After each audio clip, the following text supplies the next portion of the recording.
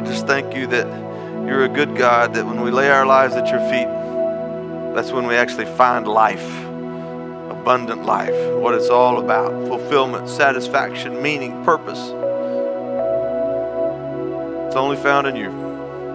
So here we are, Lord, presenting our lives to you. Not just bringing an offering, but being an offering. We love you, Lord. In Jesus' name we pray. Amen. Amen. Good morning. God bless you. So good to see you this morning. If you're wondering about the flashing lights, it is not something new. It is out of our control. There's a short in the system, so don't be looking at our light guy saying, "What are you doing? Trying to give me a seizure?" No, he's not. He's trying to do his job. He does a great job at it. But anytime you have electronics, you got glitches, and so, but it's kind of neat still. I don't know. I kind of like it. But anyway, last Sunday we looked at John chapter 15. And in John chapter 15, I love John 15, it talks about the vine and the branches and how in Christ Jesus, he brings fruitfulness out of our life when we are connected to him. And so in that passage, in John chapter 15, over and over and over and over again, it says abide. To abide in him. To abide in him. And in fact, in John chapter 15 and verse 9, it says, "As the Father loved me, I also have loved you." Now, how big do you think God the Father's love is for Jesus? Anybody with me? I'd say it's pretty big, right? God the Father loves God the Son big time. Amen. He loves Jesus big.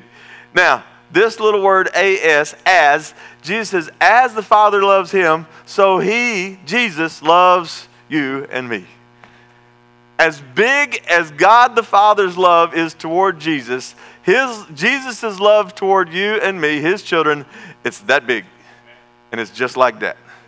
That's impressive. Amen. And this is why Jesus says, as the Father has loved me, I also have loved you. Abide in my love. What is it to abide in Jesus? Abide in his love. Continue to remain and reside in the understanding that my Jesus loves me that big. That much. And then Jesus later on in chapter 17 says, and as the Father loves me. So Jesus is saying, in the same way that God the Father loves God the Son, he says God the Father loves us. That's a lot of love. I can understand how God the Father would love Jesus that much. I cannot understand how God the Father can love me that much. And I really don't understand how he loves you that much, because I know you. So anyway, no. But can you imagine that God loves, I know you carry hairs. Can you imagine that God loves us that much? And that Jesus loves us that much? This is the measure of abiding. So I need us to understand, as I looked at this last Sunday, abide in him. What does that mean? So today we want to look at what will keep us from it, and what it is to abide in Jesus. So let's look at a few things that will keep us from abiding. It's all a measure of what you look at. It's what are you looking at? You ever had anybody say, hey, what are you looking at? So that's my question to you this morning is, what are you looking at? If you go to looking at the world, here's what Corrie ten Boom said. Corrie ten Boom, if you don't know who she was, there's a movie made about her life called The Hiding Place. I've seen a tree planted at the Holocaust Museum in Jerusalem in her family's name. The ten Boom family were hiding Jews from the Nazis when they were caught doing so. And so good godly family. Corrie goes to a concentration camp, lived through it by an act of God, and was a mighty woman of God who shared the gospel all over the world. And so she was an amazing woman, and she said this: if you look to the world, you'll get distressed.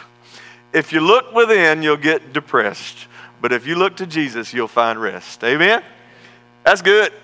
I could write that on my hand, just look at it every now and then as a reminder. When we look to the world, we get distressed.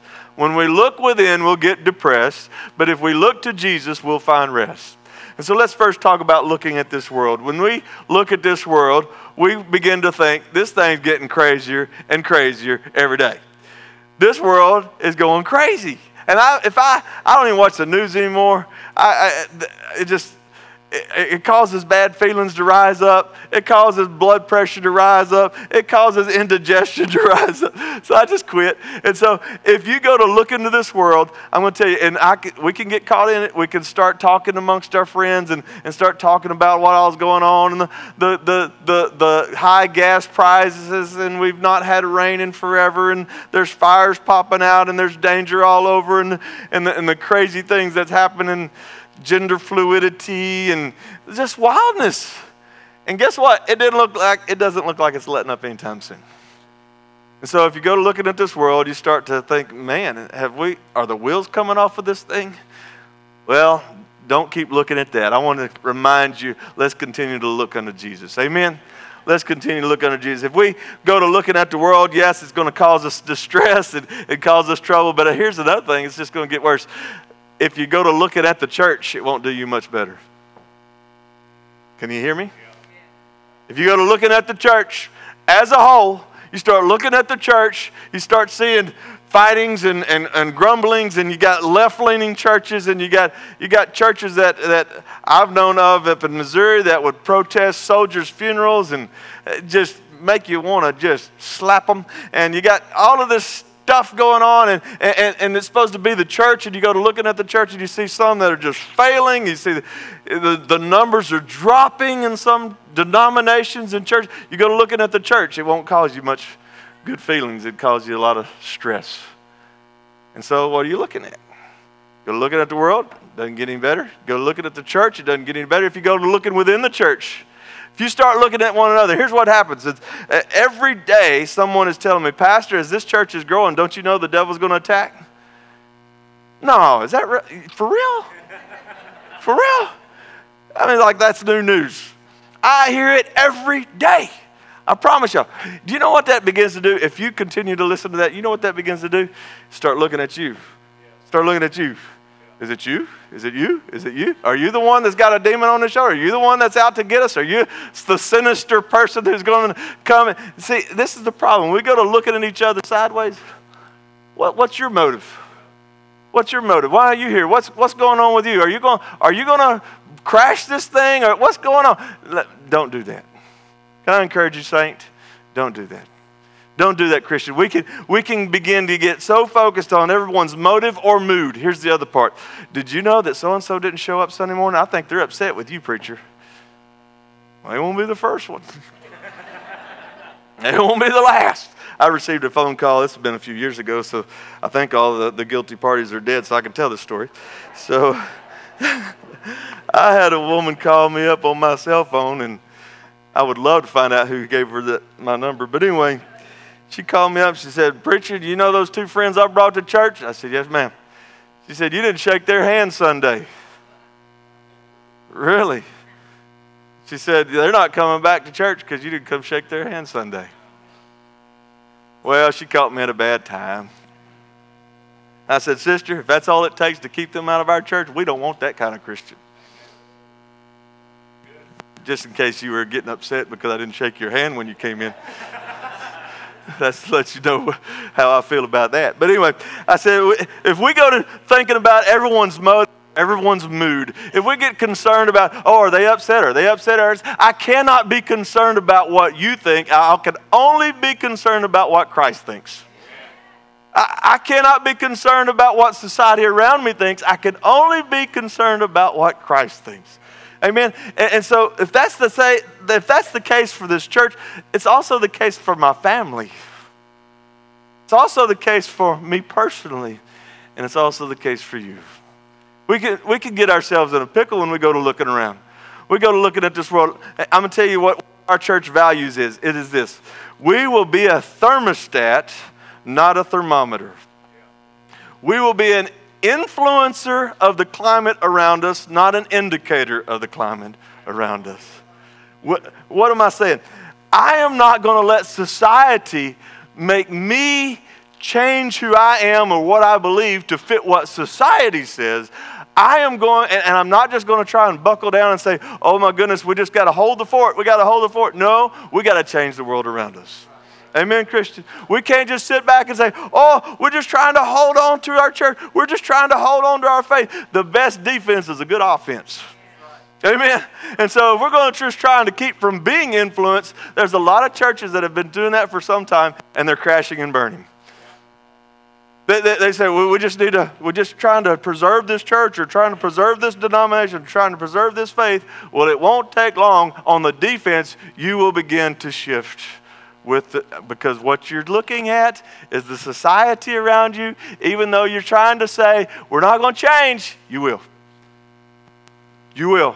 Why? Because you're focusing on something that's always changing. And even though this thing is moving like this, and you're saying, I don't want to do that, I don't want to do that, guess what you're doing? You're moving with it. You're moving with it. And so what we must do is focus on the immovable one. Amen. I'm telling you the truth. We got to focus on, even though this is doing that. When I get out on a fishing boat, and sometimes we get out away from shore, and you can't see the bank, and sometimes it'll start to make you feel a little woozy. Why? Because you begin to focus on everything that's moving. Let me just tell you a little story. I've told it before, but it's been a while. So we were on a cruise. We've got to do 2 of those things. Those are cool. I mean, your food goes with you. It's awesome. Get up at 2 a.m, go have pizza and ice cream. I mean, it's bad for the physique, but it's good for the belly. So we get up, and we're going to go on a little snorkeling trip. And so we're out there. It's the first time we've ever snorkeled. And we were in Belize.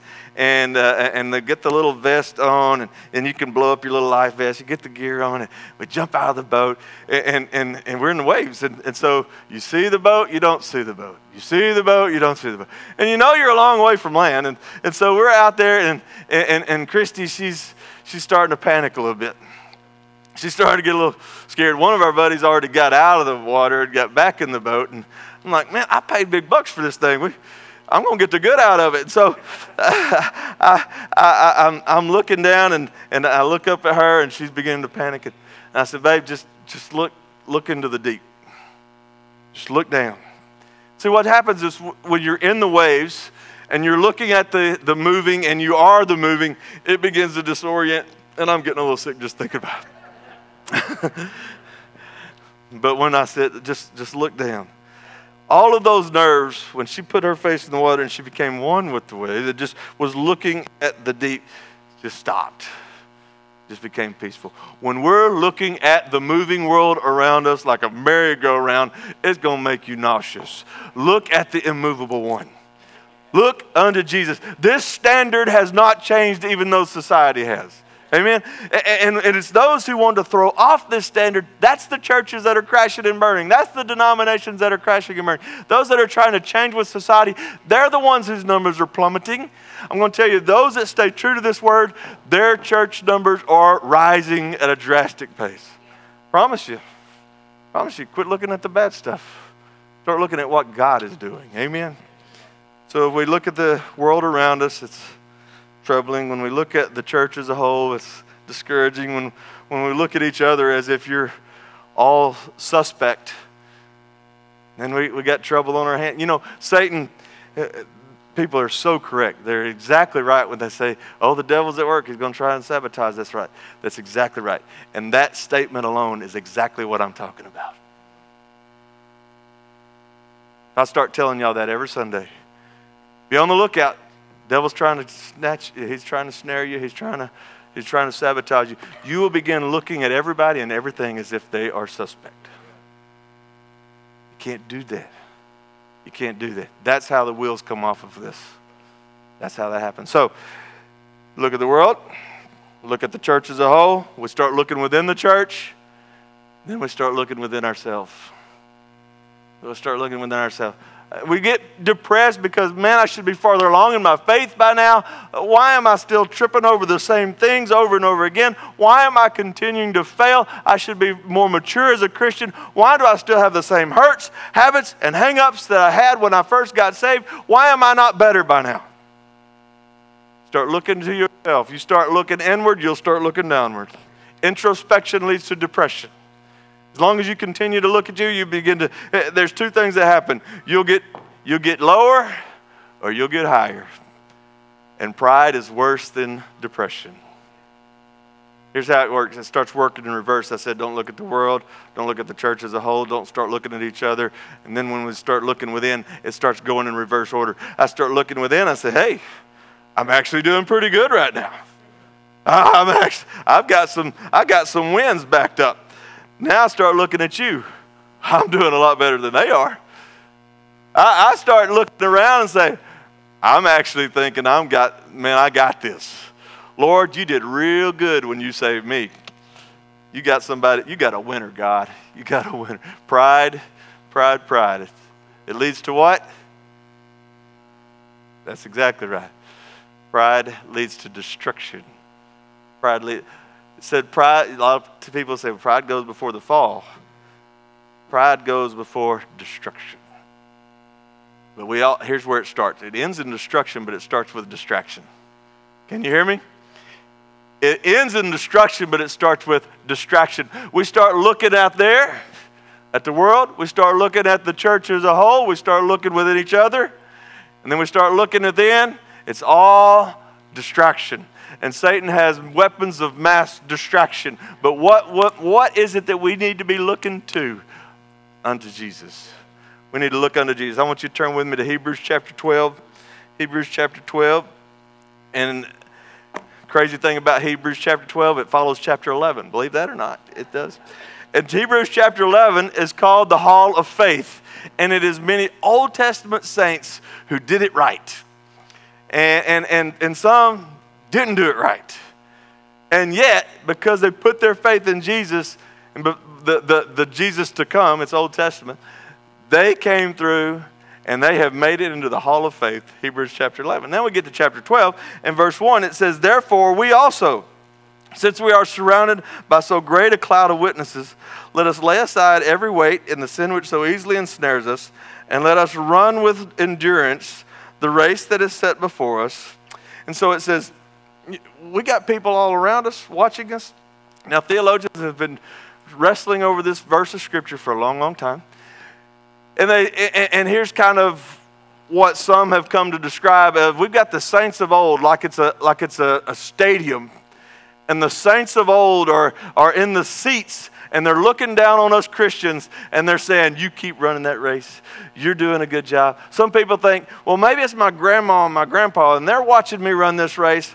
Probably not, but if that'll help you, whatever. I remember when my grandpa died, and he was a hero in my eyes. And I remember messing up thinking, can Grandpa see this? I remember thinking, no, there's no tears in heaven.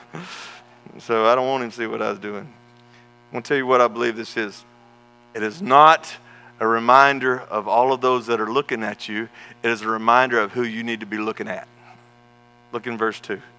Looking unto Jesus, the author and finisher of our faith. Are you with me? Quit looking at the world and said, oh, this thing's about to crash and burn.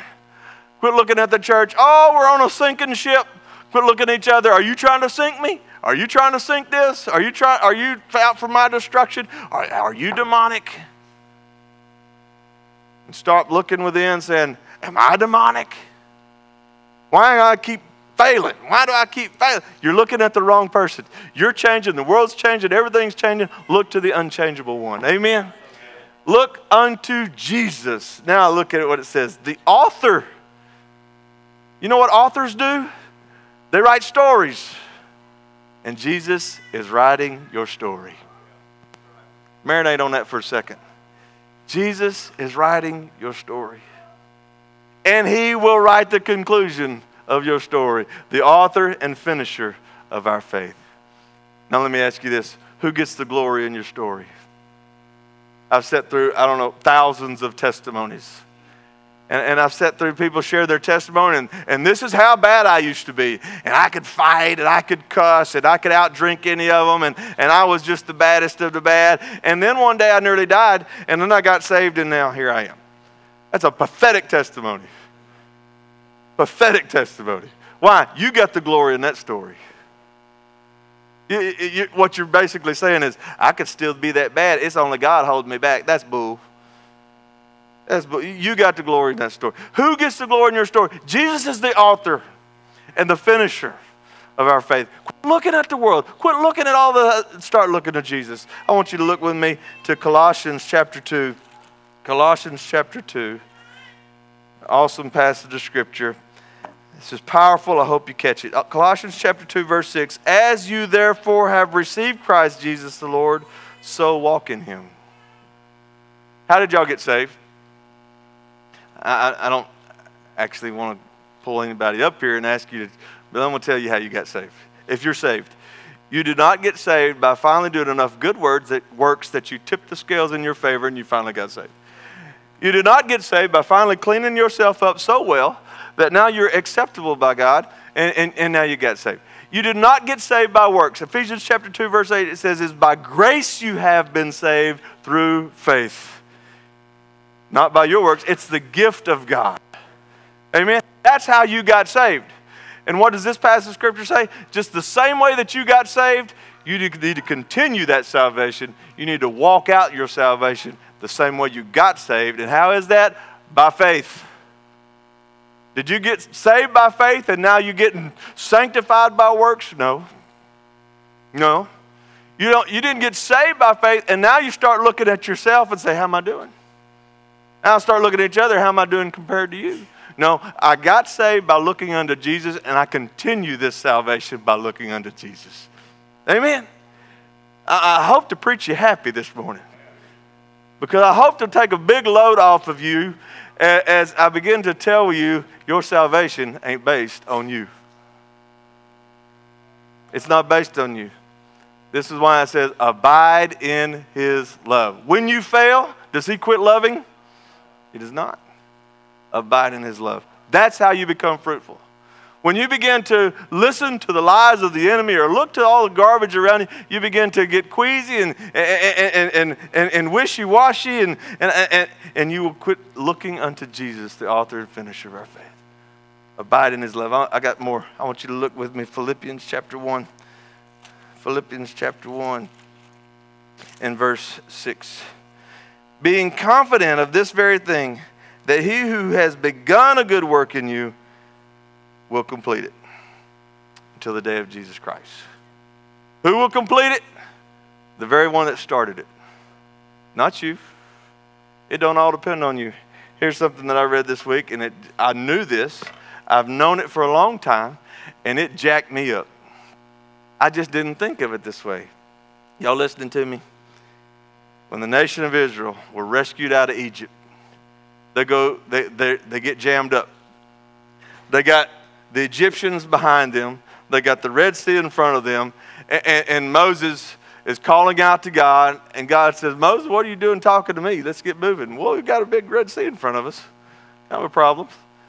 God did not wait on them to get rid of all their idols before he opened up the Red Sea. They have idols in their hands. They have idols in their hearts.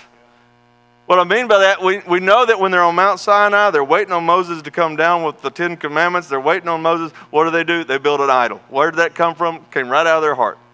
That's what they've been doing all these years. They had an idol in their heart, and so they built it with their hands. But also, later on, we see the passage of Scripture where God comes down heavy on these folks, and he says, you need to get rid of your idols. What? You still got those? I thought you left them in Egypt. No, I've seen them. I have seen the actual things. I've seen them in the Museum of Jerusalem. These little trinket, little idols. By the way, a God that you can carry in your hand, he can't carry you in his. That just kind of came to me. That ought to be on the Facebook or something. That's pretty good right there. But they had idols. And he still opened the water. And you're still beating yourself up because you still got a few in your hands. Quit focusing on yourself. How am I going to get rid of my idols? Looking unto Jesus, the author and the finisher of my faith. Abiding in his love. Amen? I'm telling you, look to Jesus. I know this is no new news probably for any of us, but it's the best reminder I can give you.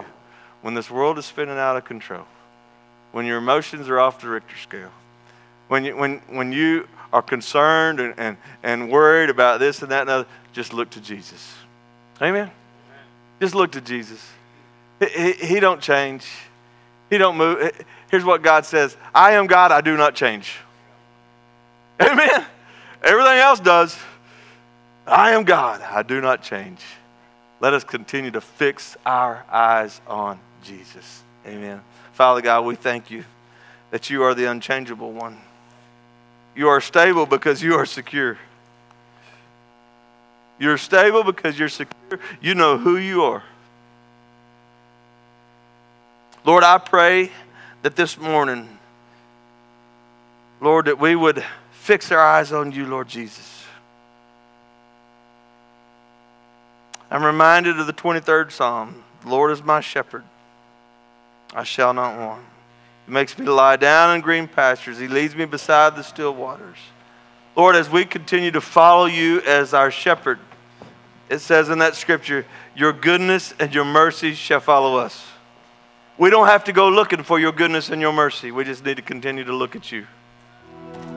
As we continue to look to you, Lord Jesus, your mercy, your goodness will follow us. Thank you, Lord, for that promise. Lord Jesus, you told us you are the good shepherd. Your sheep hear your voice and they follow you. Lord, let us follow you this morning and be listening for your voice. I pray that we would not be distracted by looking at the garbage of this world, the garbage of what's going on around us, but begin to look unto the pure one, the perfect one, the immovable one, you, Lord Jesus.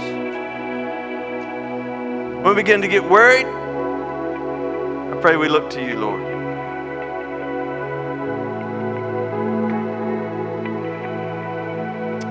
Thank you, Lord. I want to remind y'all real quick, if you stand with me as we have this invitation. Just a quick illustration about looking to Jesus, our good shepherd. Our family was hiking through Israel. We was hiking from the city of Nazareth to the Sea of Galilee, backpacking through. We're going through these hills, and it's just amazing, just hiking through Israel. And there's a big old flock of sheep. I mean, it had to be over 100. Sheep everywhere. Not a person. I'm like, what's going on here? All these sheep just wandering through these trees. And there's my little family we're walking through. And I said, I bet there's a shepherd up there somewhere. So we're, of course, walking past faster than the sheep. They're grazing. And sure enough, as we keep walking, there's this young man. He's by himself, just walking. He's letting the sheep graze through these trees. And just reminded me, you know what? The number one character trait, the best character trait that sheep have, you know what the best character trait is? They're good at following. They're good at following. Because they were focused on their shepherd. He's leading them. There's a highway just a little ways down, and he's leading them through, and they're just perfectly peaceful, perfectly safe. As long as they can see their shepherd, they're just moving through. You know what the worst character trait of sheep is? They're really good followers. I don't know if y'all ever heard this. You're going to leave here and you're going to look it up on YouTube or something. A sheep tornado. I saw footage, and this occasionally happens. This flock of sheep is coming down this hill, and there happened to be a road as they're coming down the hill. And as they come, a car comes, and what it does is it turns the front sheep because the car comes. And guess what the front sheep starts doing? Start following the back sheep, and now you got a wad of sheep going in a circle. And they don't know how to quit because they just follow. That's what they do. They just follow. Christians, we were called to follow one, the Good Shepherd. Not each other, the Good Shepherd.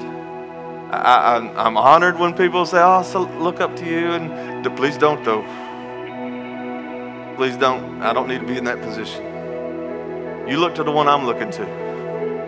I'm looking unto Jesus, the author and the finisher of my faith. You look unto Jesus, the author and finisher of your faith. He's writing your story.